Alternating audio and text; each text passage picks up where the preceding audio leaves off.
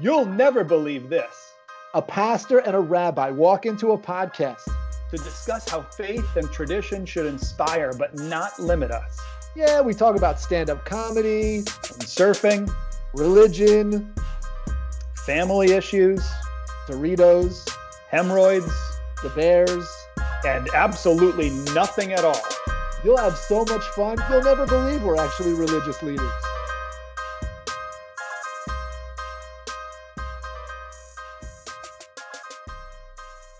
Welcome, everybody. Ralph here.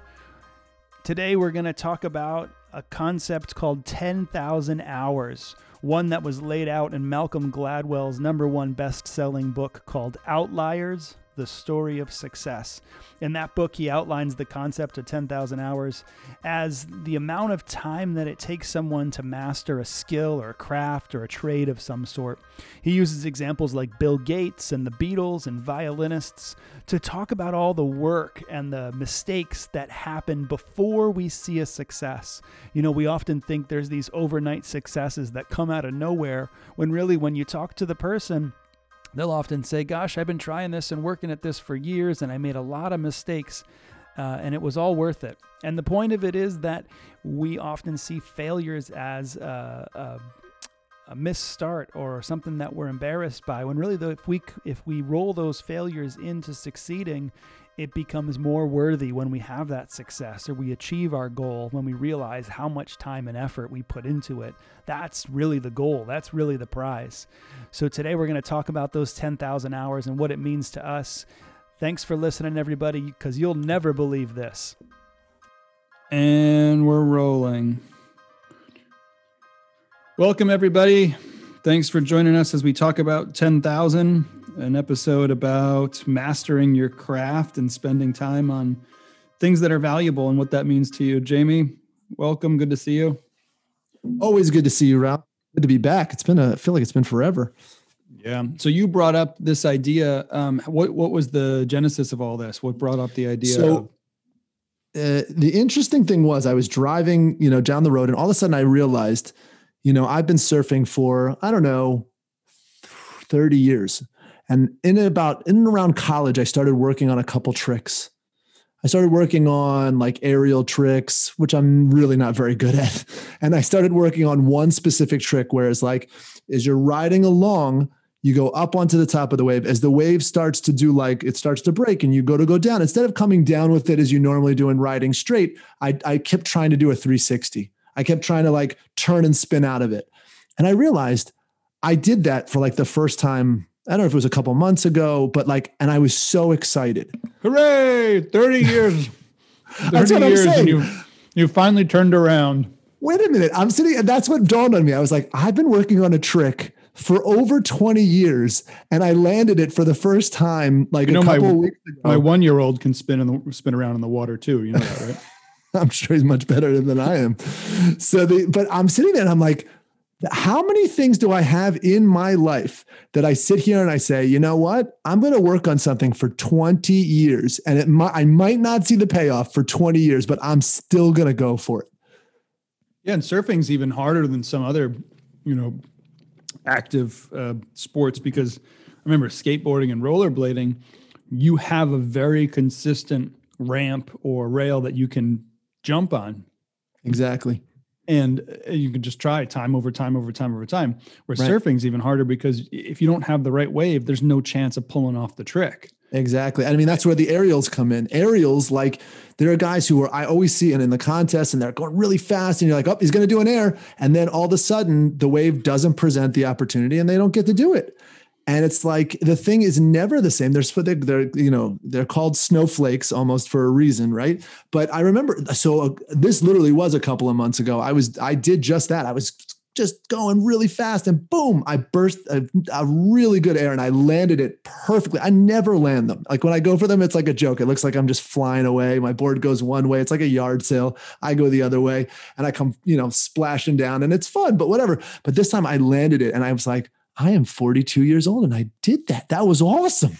I was so proud of myself. I was like, I'm still doing airs. Yeah. It's amazing because how many people would have given up at that point or not, continue to put in the work, especially of a hobby or just a sport. It's not something you're earning money doing. It's really just, for the love and your own self, right? Did you look around to see who else was? Totally. Who saw it? Hands were up, and then I ran because Leia came with me. None whatsoever. Leia actually came with me to the beach, but she needed like one of those gazebos. You know what I mean? We didn't have an umbrella yet, so she was under the gazebo, which was miles down the beach. And I ran up to her. I was like, "You'll never believe what I did." And then I was like, "Now let's be honest. If she had been sitting there, like she would be watching like a girlfriend in high school, like, oh, look at what he's doing." No, she would have been reading her book. She never would have seen a darn thing that I did. But I was so proud of myself. I was like, "I did it! Woo!" Such a difference between girlfriends and wives. Girlfriends are like actively interested. Wives are like, "Oh, he's still a child." It's so funny. Watch me, mama. there was a guy. Look what I can do. Totally. There's a guy in a surf video who actually said that during his time when he was surfing in like middle school, he was like, he spent the entire summer working on his aerials. And he was like, I thought that if I busted the biggest air that like girls would want to go out with me in school. Like, that's what I thought was going to happen. And he's like, and I realized they don't want to have anything to do with surfers, let alone like because he busted an air. Yeah. I mean, that's the man's mind for sure is like trying to impress women and people just with our, silly little tasks. So no, I saw there was like an overlap in my life, at least. I don't know how it was in yours, but like when I started out this road to being a rabbi, I was like, I couldn't learn anything. Like when it comes to Jewish learning, you first have the problems of Hebrew, right? You have to be able to crack the Hebrew open. Then you have to, and then the actual text itself, they're so encrypted and totally, off the wall in some ways. There's no vowels. How do you figure it out? It's all guttural. There's no vowels, but also, the actual texts themselves are presented in a way that like, I don't know if there's anything that's ever even been close to it.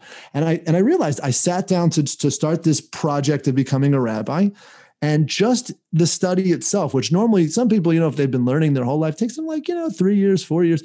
I worked for over 10 years to get to, from the beginning of the process to the end of the process. And then that doesn't end it. I mean, you learn your rest of your life, but like, that's sort of another thing. You have this goal and you say, the fruitions of this whole endeavor might be years and years down the road. And you embark on it, and how many things do we do in our lives like that? Yeah. Yeah. And I think the difference is people who treat those sort of things as a craft instead of a task. Mm. And that's huge in our field too. I see a lot of preachers who think they were done learning in seminary and they're still 20, 30 years in preaching the same style that they were when they were just, brand new pastors.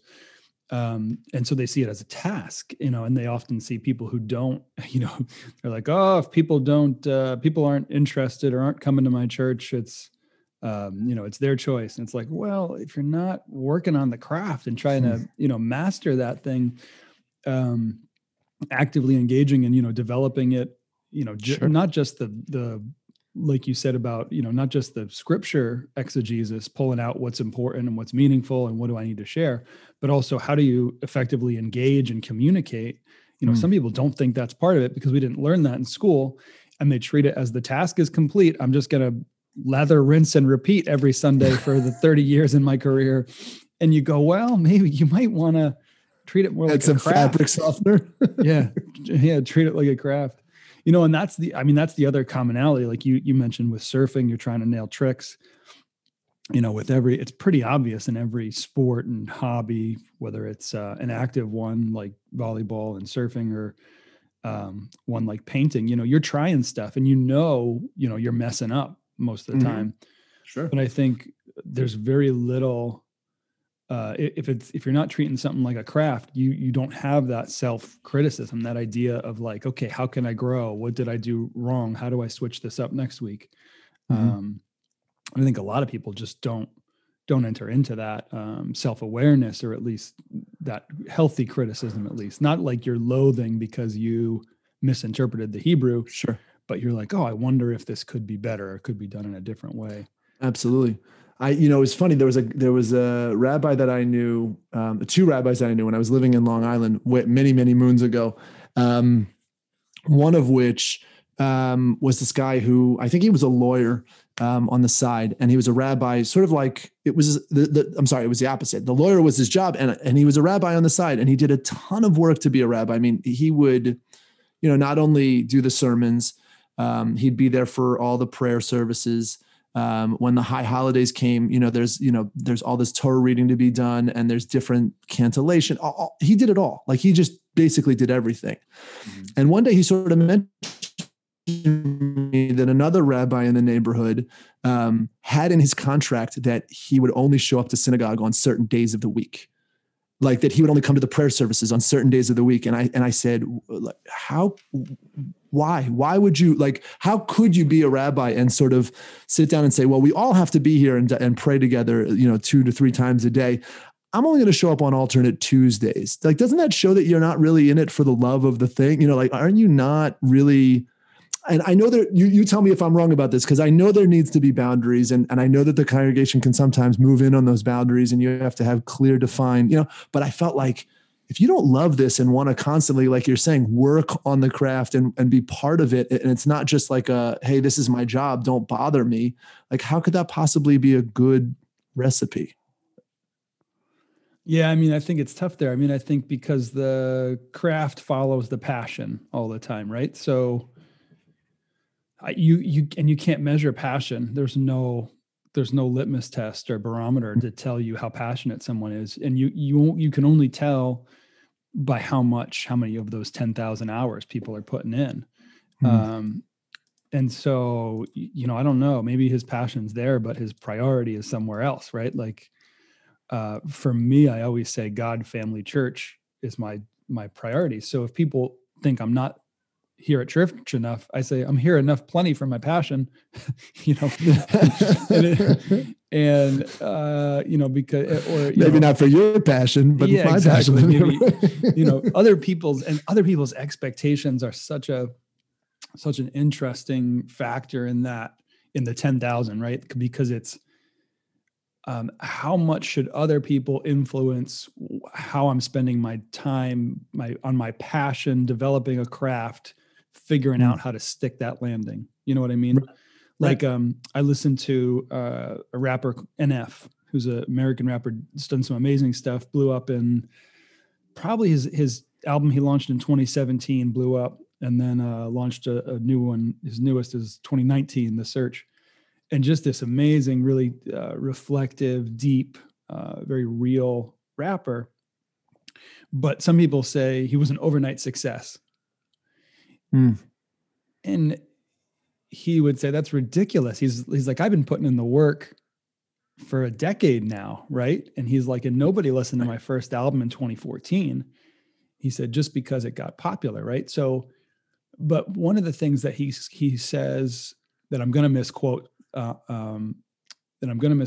I thought's important was, he put in the work because he loved it, not because he got, record sales or people responding how great it was. He was passionate like the about podcast, right? Like the podcast, like the podcast. Yes. Yes. That's why we have no idea of the analytics. It's, we are here for the passion. We'll put that in the show notes.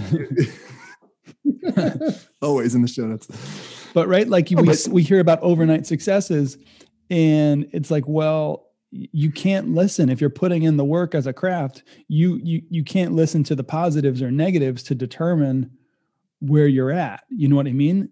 And that's a tough game, right? Because if you're listening to the negatives and letting them get to you, you should listen to the positives and let them get to you. And if you're listening to the positives for what you need to do to develop your passion and put that work in, then you've got to listen to the negatives.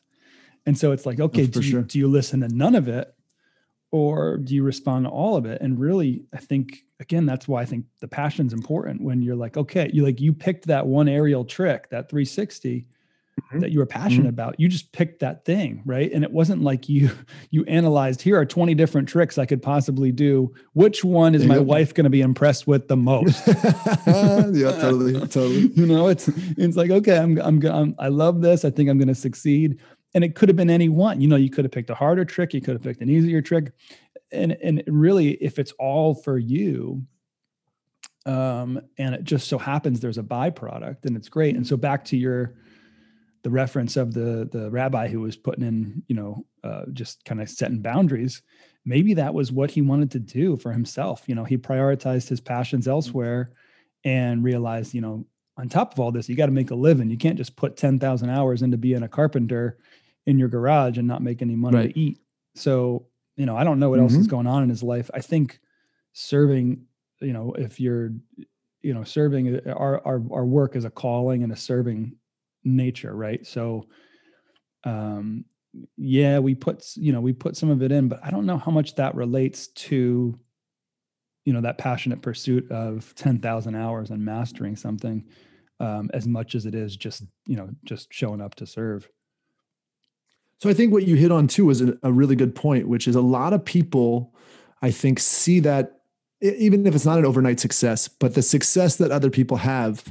And I've often tried to sort of put this out to other people, that you see whatever product you see, right? You see a sermon that's a great sermon, if that's what it is. You see somebody become the CEO, or they get a hit, song on the charts. And that's exactly the point, is that you didn't see the back work. You didn't see all that led up to that moment, right? Of when you saw something great happen. And a lot of people really see that great moment and they say, I want that. I want to have that. But then if you said to them, guess what? There's 10,000 hours of work that lead up to that great moment that you saw right there. They'd go, it sounds nice, but I don't really want to do that 10,000 hours worth of work. Like, that doesn't sound like a good idea. Yeah. Like, have you heard of anybody who had a public success who was actually started very recently and then blew up big at a craft, not at a viral YouTube video where they fell down the stairs and their cat pooped on them or cat something? Flipped. Yeah, exactly. That right. Right. Do you know of anybody? Have you heard of anybody who's like that? The truth of the matter is, I have not heard of anything like that. And I was thinking I was listening to a podcast the other day. I don't even remember what it was. And the hosts of the podcast were perceiving the individual as a sort of overnight success. And it seems like that they had just blown up, and they said, wow, isn't that just amazing how and the person was like, no, I was working for like 10 years before that. And like, nobody was paying attention to me. And then it happened. And it's that I think the overnight success thing, it leads into what I wanted to talk about as well, which is, what do we value, and how much do we value that hard labor that we put into something, right? Like in Judaism, we have one of my favorite quotes is that our prayer liturgy says the same all the time, and it's the prayer liturgy itself never changes. But the great line that I heard, but you change around the liturgy. You are the thing that changes around the words itself, and different words have different meaning, or different phrases have different meaning over time. And so it's really like that work to becoming someone who can either daven proficiently, pray proficiently, or learn proficiently. Those things take a really, really long time. And when you see somebody else doing it great, you go, God, I really want that. Yeah. But do you sit there and think about, how am I going to get there? Like, how am I going to achieve that goal? It's important, right? It's like, it's almost the journey of it is almost sometimes the whole thing. Right. Yeah. And it's sort of where you invest the reward, right? Where's this prize going to be, right? And I think that's the beauty is in the work for those of us who do the work, but for those who observe it, the beauty is in the product, right? When I listen to an album, and some people, like, if you really love it, you go and you're like, then you search for the work, right? So back to NF, I went and found all of his B-sides and singles that didn't make the albums, just to see where did he come from? What did his debut 2014 album look like when he didn't have a deal? And it wasn't well polished. I probably wouldn't listen to it a first time and didn't listen every song through, right. But that's the work. And for him, for us, there's that beauty, like you said, in putting it in the liturgy, in the we're changing in order to find ways to serve and give. The other thing that must be said about the difference between our work and some of the other skills and work we're talking about is ours is very public, right? Like, you can't practice a private bris there's got to be at least a You mean baby just me, right? There's got at least a baby in the room with you. And the criticism comes in the crying every time, right? Like you get negative feedback every time you circumcise, don't you? It's always like, oh, I must have failed that one. The kid's screaming again. So the best part is I try to explain to people, when I explain my work to people, I say, like, okay, so especially if they're like a surgeon, I'm like, okay, imagine you were a surgeon and everybody was standing there tapping their feet, wanting to go eat a bagel. And they're like, are you done yet? Are you done yet? Like, with like that's what it is. Yeah, you're sitting there with a scalpel and it's like, everyone's up in that gallery up there going, hello, I've got lunch coming and it's getting a little cold over. Yeah. Do they think it's cold because of the bait? Anyway. Yeah. Nice. So, I think that's the difference for us, because it's hard when you talk about like putting in the work for preaching and worship and liturgy and our role. People do see the work, the failures, the missteps, the tries, right? And the fall downs and get back ups and the apologies, right? Like, and I'm so grateful that I've always had communities that have allowed me to fail, who have come to me and said, hey, I didn't think this was right. Or you said it this way, how we perceived it was this way. And I have had to develop some humility and apologize. Oh gosh, I didn't intend it that way, or that's not what I meant. Let me think through how I could say it better, what I actually mean. And so I feel like I'm not, and a public craft is never perfect. You know what I mean? It's not like a clock where once you're done, you close that thing up and the clock works perfectly. There's always more to develop, right? But I'm just so grateful. I remember in seminary, I consider that part of the 10,000 hours. And I did this sermon, and one of the references was I basically compared Tom Cruise to Jesus. Well, that makes sense.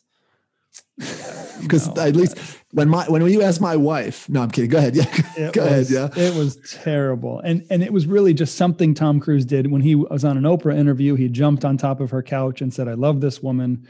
I compared it to when Jesus was in the temple and he read from the book of Isaiah, and then everyone's staring at him and he stands up and he says, this scripture is fulfilled. He says, I'm the prophet that Isaiah was talking about.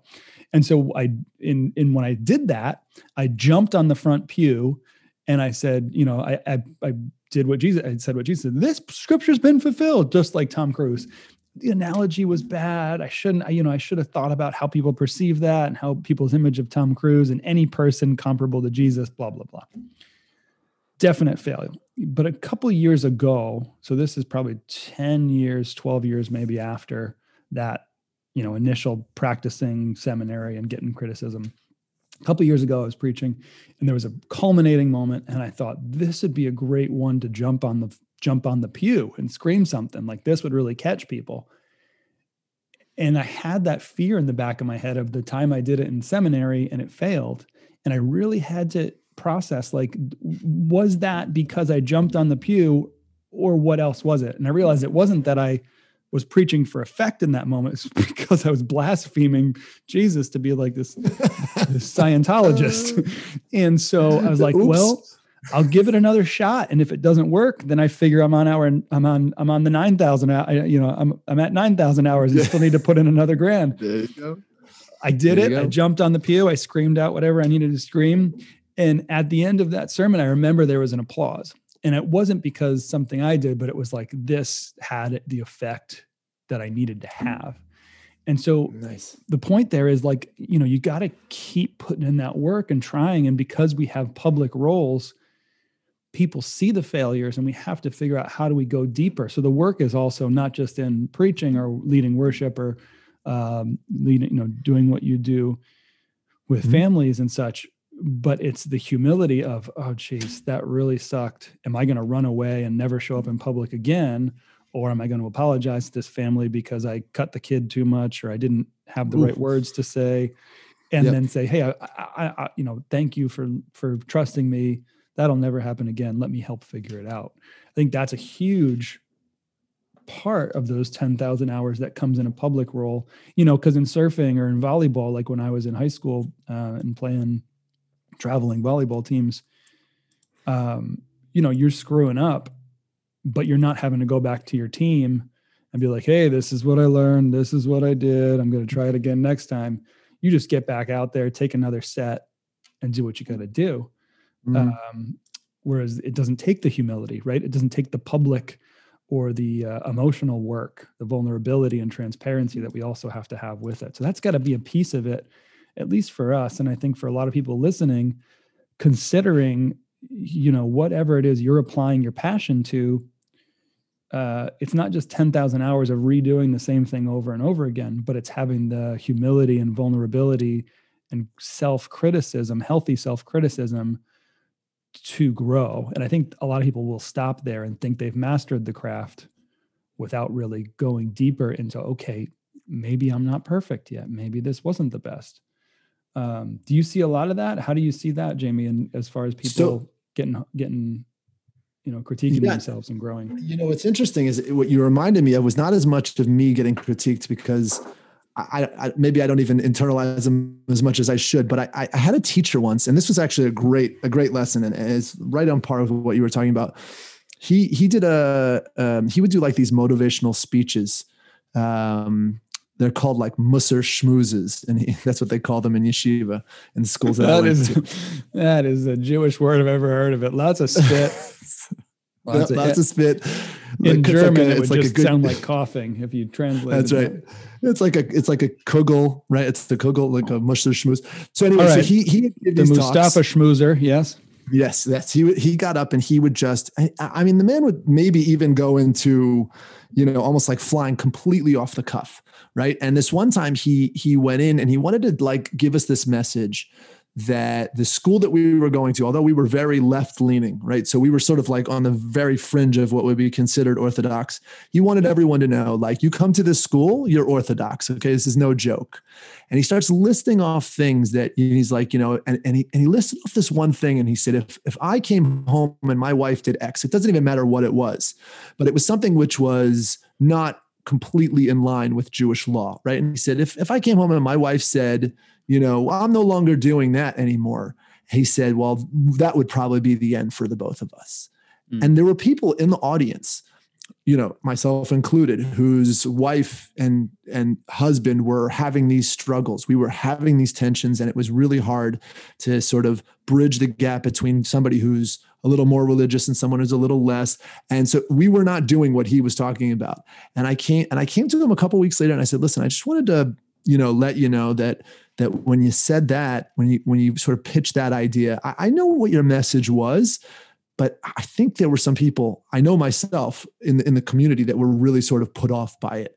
Yeah. And I said, and the amazing thing was, and this was the great part of the lesson, he sort of went, oh God, I say things all the time. I don't even remember saying that. Like, it was the first thing that came out of his mouth, and he was like, but the great part was that he didn't, people hear that. He was like, oh God, there were a hot mic. So I said to him, and he goes, you know what?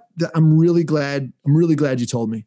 And he said, I'm really sorry that that's what I said, and I didn't mean to make anybody uncomfortable by it. And from him, sort of seeing that modeling of a way to be a rabbi, I think I sort of came away from it with this feeling that, if anybody ever came to me, sort of like what you're talking about, if anybody ever came to me and said, this didn't work for me, what you said wasn't right, or it hurt my feeling, whatever it was, I felt like I would turn around like he did and say, oh my God, I said that. I don't even remember saying that. No, I would say, I'm glad you came to me. Thank you for letting me know. And, I'll work on it. And I think that is a great sort of model of leadership, I think on all fronts, not just in the religious spectrum. Yeah. Well, and it's also, the 10,000 hours we put into relationships also takes that hard work. And I see a lot of marriages that are struggling because people don't put in the effort with that sense of vulnerability and reflection, or don't, treat their partner with some grace and acceptance and give them the benefit of the doubt when they're struggling or not, not having that reflection. And so they think, we got married 10 years ago, we mastered this thing, right? The relationship was good then. Why is it messed up now? They're like, you still have thousands of hours to put in. You still have self-reflection. You've grown and changed a bit, and so has your spouse. And and it takes effort. I think anyone who thinks that marriage is, is easy, or it's just about love, really miss out on the beauty of having it be a work in progress that takes effort. And because the more that you put in that effort to continue to connect with one another and be closer and understand your partner, the more beautiful it becomes, because you put in the hard work, because it was difficult, right? Like that 360 aerial you landed surfing, right? It was better because you've spent 30 years mastering it, right? You've fallen a ton of times. You're like, man, this is so rare that it's beautiful. If it were, something as easy as an ollie on a skateboard, I mean, it's cool, but anybody can do it. And it takes a day to figure out, and then you can do it billions of times. But marriage takes work. It takes effort, and you got to keep learning new stuff. There's never a point when you're like, okay, we're good. We're done. We're at a place where we're comfortable. Yeah, exactly. Yeah, I think we have a thing in our tradition that when they're called a chatan and a kala, when the bride and the groom are sort of getting ready to be married, when they're engaged, and then there's like usually some time in between, they start to learn about usually it can be with a rabbi, it can be with what's called a yoetzet halacha, which is a woman who is also functioning as a rabbi. They basically meet with somebody and sort of learn what's it going to be like to be married together. And for a while, I worked with a couple different. Please say there's like a dummy they have to carry around, like in high school when you have the fake baby you have to carry around. Egg. Yeah, it'd be great if you had like a fake wife or a fake husband. You're like, carry this dummy around for a week, and they're gonna. All I'm envisioning is that they're gonna give you directions while you're trying to drive somewhere on how to drive. That's exactly what I was envisioning. Is those blow up dolls on the side of the passenger seat blow up dolls. They're like almost as bad as the ones from Airplane. Why don't you chew with your mouth closed? so marriage is going to be. It would be amazing. You're hogging all the sheets. Yeah. So this would be a lot of value to get those points across to them early on. But a lot of it is about Jewish law. But what I always sat down and told them was those two things that you just said. One, if you believe that Hollywood, like this whole Hollywood idea of what love is, that boom, it happens, boom, you're in love, and boom, everything's happily ever after. You've come into the wrong business. And, that, like you said, it takes the whole thing takes a lot of effort and a lot of work. And the one piece of advice I said to one of the people I was studying with, I said, if I can only give you, I don't like when people, sort of talk down to me and say, hey, I got the plan for you. You want to be successful as X, I'm going to tell you how to be successful. Yeah. But I said, there's just one little piece of advice that I've garnered in my time in being, with my wife. It's the idea that, like, if she comes to you and she's just off and and she's not happy and she snaps, or, and obviously the same thing goes for women to men. But if somebody just snaps at you and if you just take 1 second and don't let to sort of respond with the pride and say, wow, how can somebody talk to me like that? If you just take 1 second and think something must be going on, it opens up that possibility for what you're talking about listening, communicating, growth, you know what I mean? And remembering that that other person has a lot of needs too. It's not just me, you know what I mean? So that was my only piece of advice I felt like I was worthwhile to give. But we have these things that we do to sort of hopefully start that process off in a way that people are going to be open and, to the dialogue and growth that they're going to go through. Yeah. And since I'm perfect at marriage, let me give a good example. Here it comes. This morning, even the girls were fighting, and they woke up Kendra, and Kendra came running out, and she was yelling at me of what I needed to do when the girls are fighting.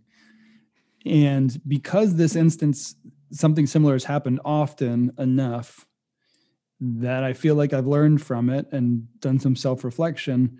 What I've learned is that I often get defensive, and I'll yell back at her, and we'll be in this fight about basically nothing. And so this morning, what I did instead was I said, okay, I'll do it differently. And she kept going and going. And it's almost like sometimes, your spouse wants you to get into it because that's the pattern. And right. I was like, this isn't about me. She was woken up out of a cold sleep. The girls are fighting. Neither of us like that. One of them hurt the other. No one likes that. And we want to protect our kids. But really, she knows at her best moments that I couldn't have done anything to stop them from fighting. And even if I got into it, it wouldn't have stopped it. And she still would have woken up. But she just needs to have that outlet. So I didn't do anything. Kendra was getting ready to take the girls to school about an hour later. And she came over and she apologized. Just said, sorry, I was yelling. I was angry about this. And so, we hugged and we settled it, but I was so proud that I had learned not to get into a fight, because it's better to be connected in the middle of that when it's not about, you and the other person, because rarely are the fights in marriage and in most relationships, rarely are the fights about, I hate you, you're an awful person, this needs to end. And if they are, that's a whole different story. Sure. That's a newness. That's a new task to master. But the typical ones that you're spending the 10,000 hours on are the ones that aren't really about the individual or how much you love each other or how much you want to be together. It's about other stuff. And you're kind of learning the craft of, okay, how do we do this dance without feeling disconnected? And it's a beautiful thing when you can do it, right? The end of that was we embraced and said goodbye lovingly and we're off, rather than spending a whole day in psychic screaming at each other and lashing out in silence at our work.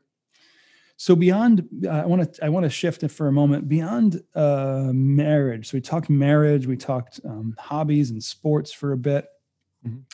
In, I guess, religious practice, this has really been beautiful for me to see myself applying, hours to getting good at these religious practices. But it's also been beautiful to be able to teach people.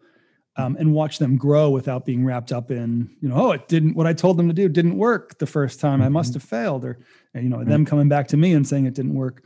One of the things that that really applies here is prayer and meditation. I know for me, prayer for years of my life was really just a list of, here's what I'm thankful for and here's what I want. And really, it took time and disciplining myself towards meditation and coming into a deeper understanding of the presence, being in the presence of God, that was more important than using God as, an Amazon wish list.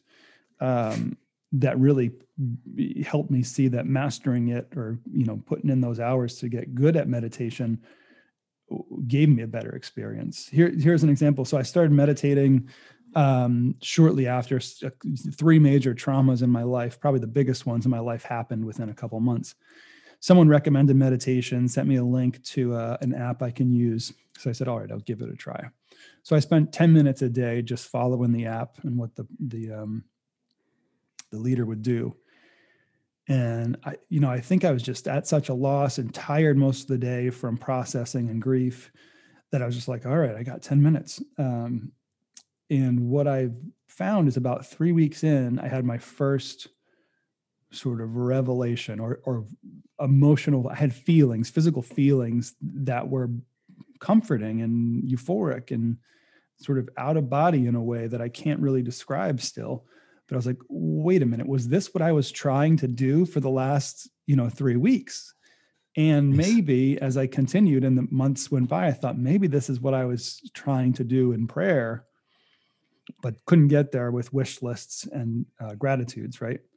And so now, meditation has become an invaluable part of my life, where if I have a headache or an allergy attack, I know meditation makes a difference, but only because I put in those hours. Once I get out of practice for a little while and it's not regular, I can't go into meditating and get that same feeling or expect that same feeling. It took putting in the work to really get there and experience what's worth it and have that, what we call a religious experience. What religion hopes for didn't come to me until I really dedicated myself to it and didn't focus on the outcome or the end result, right? It was more just, let's do this again. Let's do this again. Let's do this again. And maybe those are the failures we're talking about, or the missteps along the way. And I, like you said, you tried that trick for 30 years, oftentimes when you went in the water, but you didn't experience the fullness of it until you really landed it. But were all of those trials really a loss and not worth anything, or were they all worth something that brought you to the point of, something greater? And that, that's the religious experience we're hoping for, from prayer and worship, serving, giving, growing, all that kind of stuff, Bible study. That's what we hope for, but we think people often focus on the end result and not the journey of spending time doing it and the greater feeling they get from it. Do you have that experience in Judaism as well? I think in Judaism, I think there's two sort of paths people take. I think there are people who take a path of, and I think we've talked about this before, that there is sort of a checklist of things I need to do. I need to pray 3 times a day. I need to do some study. I need to, right? And they just sort of check these things off, and they always just sort of do them. And they're not necessarily things that they see as sort of growth opportunities or opportunities to get closer to God. It's sort of like, I've got the laundry list or the list I need to go to the supermarket with, and I got all the stuff. The basket's full, so let's just go to checkout, kind of a thing. Mm-hmm. And I think then there's this other way to look at all the experiences you can have in your daily life as a Jewish person, and that is what you were talking about, which I think it comes from how do you sort of view the meta experience? Like, do I look at this entire thing almost like we were talking about before, as a job, as a checklist? Or do I look at this as like every single one of these opportunities that I'm getting to be part of during my day or do during my day are ways for me to grow and learn? And that to me is sort of like when you think about people who, I'm sure you've seen it, people who are on the basketball court maybe, or, shooting hoops, but they're not like enjoying themselves. They're constantly drilling themselves to get better. And it almost seems like it's a job for them. Right. And when you talked about this trick that I tried for as long as I tried, never once did I come off of missing that trick in 30 years and go, such an idiot. Why did I do that? Like why did I even try? I'm never going to do it. Like every single time I just went, oh man, that was so close. All right, maybe next time. That's because the water's more forgiving than a skateboard ramp, because there are many times on a half pipe that I fell and thought, man, I am never doing that again. I got to tell you, I am very thankful for the fact that there aren't so many hard objects to hit off when you mess up in surfing. It is it's a big difference there. But when you think of it as like, I have to land this trick, or I have to do this, I don't know, praying, learning, whatever it is. And I have to do it. And once I'm done it, I go, let's just move on. I don't have to go back that until tomorrow or whatever it be. If you look at it as like, I'm surfing and I love surfing, and every single experience that I have along the way is great for me, whether it was one where I fell down or one that I, landed something, or, and that is a totally different way of looking, and sort of experiencing the day, your religious life. And I think it's so much healthier. Yeah. Yeah. And I think if people are following their passion, and it becomes worth it every time to try and learn and grow, even if it's hard or painful.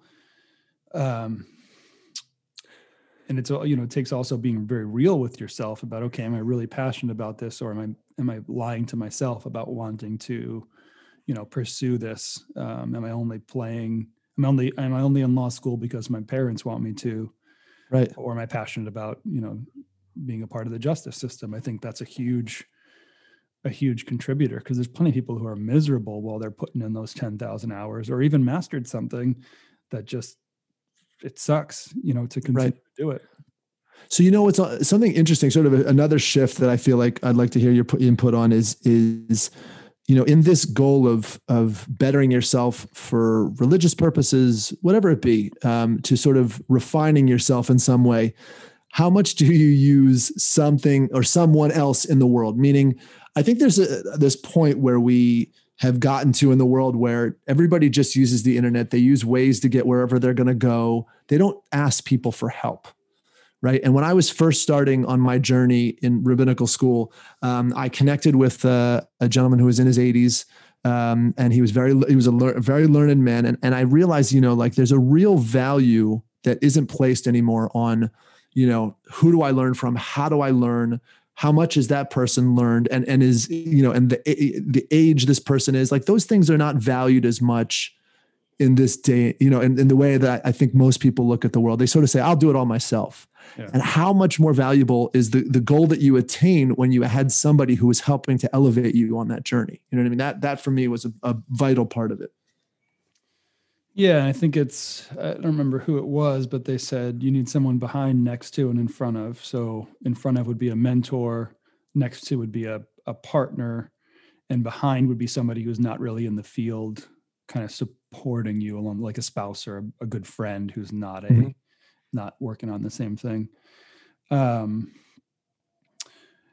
Yeah, it's something that's definitely been long forgotten about, or at least people are less interested in. I know in the business culture, mentorship is often highly valued, and it's often shocking when you hear some of these CEOs in books or on interviews talk about how they reached out to another leader and asked them to be their mentor. And you're like, well, you're 20 years in as the CEO of one of the largest tech companies in the world. Who is going to coach you forward? And it's not about success. It's again about the craft, about the moments of those 10,000 hours.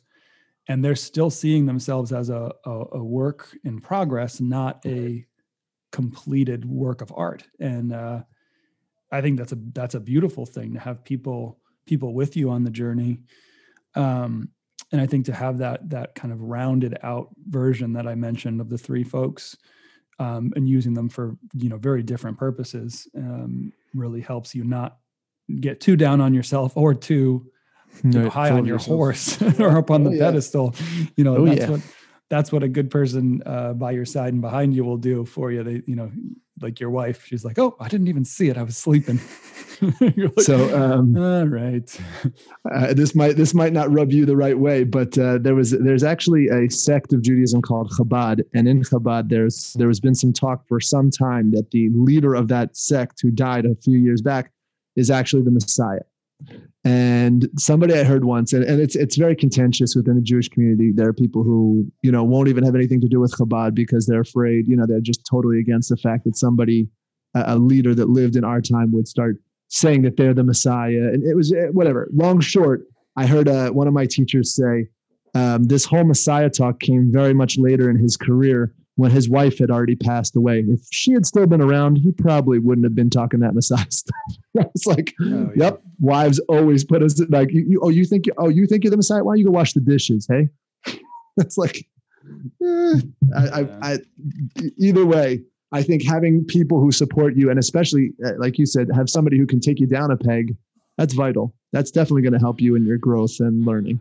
I mean, that's why, competitive sports and anything competitive as a child, I think, is so healthy, is because you're in a very safe space in general, right? Your livelihood doesn't depend on how good you play under 8 soccer, even though it might feel like it. Yeah, exactly. But you have that team, with a common goal. You have that coach that's really on your side, but helping pull you forward. And you're out there, you're kind of putting in practice time, but you've also got those games. And you're right. It feels like the whole world at the time, whether you win or lose, or how you play the game. But in the end, it doesn't matter. I don't remember any games other than the big ones and, amazing feats that I accomplished along the way or experienced. I don't remember like the little minuscule games that we lost 3-2 on a random Saturday. Right. But those were hours being put into, learning to practice, learning to grow, and having good people by your side. I think, and you even begin to formulate a sense of the type of person and you don't want to be, right? You see other people who get over competitive and angry or playing dirty and cheating, that kind of stuff. And you decide that maybe for you, that is who you want to be, but you're probably wouldn't be listening to this podcast. And if you are, welcome. Joe Rogan's going to be wonderful for you. We can give you some good recommendations if you need them. Joe, if you're listening, I apologize. Give me a call. We'll have coffee and settle. No big whoop. Yeah, but anyway, that's why I think youth sports are just so incredibly valuable. I don't play half the sports I played when I was a kid, but I learned a ton from that and from having mentors and players. Do you think, there's a lot of stuff sort of floating around. I haven't seen this in my neck of the woods so much, but do you have, and what do you think of those sorts of sports having no winners and no losers? Are you a fan of that? Or is that something that you feel like also helps people to grow, to know like who the winner is, who the loser is? And it's not to call them the loser. You don't have to call them the loser, but you know what I mean? Like there are these people, everyone gets an award now. No one gets, and I'm like, but it's okay to win something. It's okay to lose something. It's okay to, have your day where you weren't shining. And then it's even more valuable when you do shine that day, when you do win. Your thoughts? Yeah, I think it's people moving away from teaching a tough lesson and have too much trouble watching a child, especially, learn a tough lesson. But again, it's how they're being taught and how they're applying that. I think it's fine to have winners and losers. I think participation trophies might be fine as long as they're smaller than the first place trophy. I think. Like a pat on the back, that kind of a thing. Yeah, no, I think there is a value. I think you might agree with this, that there is a value of sort of learning from mistakes, and that should start. No one should be kept in a bubble for their entire life. You know what I mean? And then only when they get out into the real world, feel out, wait, there are failures out here, and people are going to be upset with me if I don't do whatever it is I need to do. I think those things are of value. Yeah, I think so maybe not so much sports, but parenting may have a good application to what you're saying is, we're learning more about how do we value and encourage effort than the result. Like Zoe, you really tried really hard to get that fixed or whatever she's working. I really appreciate that you spent extra time even when it got difficult, rather than good job, you tied your shoes, because then when she doesn't tie her shoes or, fails at something later, she thinks she's a mess and she can't do anything right, rather than trying is the most important part. So maybe for sports that could be, kind of what's happening, but I don't think that's what's happening. But I think in parenting, we do see that. And that does sort of feed those 10,000 hours, right? You have to get there has to be some balance of like, okay, I messed up, but I tried, or I put in those 3 hours of work and learned something from it, even if the end product was, a total failure, or that sermon tanked, or, whatever I did wasn't worth it. Okay, what good came from it? How did I grow? How did I change? What can I do differently next time? That's the effort piece. I think that's really important to teach, especially children who, in that like kind of you do it or not, you win, or you're not valuable at all kind of culture. I'm just going to throw out, because we haven't had it in a long time, I just want to throw out a piece of comedy here, if that's okay. If I don't know have you ever seen Dana Carvey's stand-up about parenting? I don't know if he's done a bunch of it, I'm sure, but there was the one where it's naked time. He talked about the difference between his parenting stuff. Oh, that was good times. But where his father, his father's rearing of him and his rearing of his children. I don't know if you ever saw this. And he said like his father was a military man and he used to like beat him with the belt. And he would like, if you said, go do this thing and you didn't, the belt would come out, and then he said, and then his kids now they go like, he says one parent pitches the idea and the other one cheers it on. I don't know, do you guys do that in your house? Because we do this in our house where it's like, hey, do you want pizza? Pizza. The other person says, ooh, pizza. Tries to like convince the child that that's what they want to eat, instead of like, just going, dinner's pizza, shut up and eat it. Like that's not the way we're doing it. Pizza's a tough example. You're talking more like Ratatouille or something that they're not going to like, right? Exactly. Right. Exactly. Good times, man. Yeah. All right, Ralph, I think it's a good place to wrap it. You? Yeah, that sounds good, man. We put in, this was about 10,000 hours. So good job. At least 10,000 seconds, maybe 10,000 seconds. We'll take it. Whatever it was, it was worth it. Part of the journey. Hope you all liked it. And thanks for listening, everybody. Like, subscribe, and share the podcast wherever you can. And we hope to see you next week on another episode of You'll Never Believe This. See you later, guys.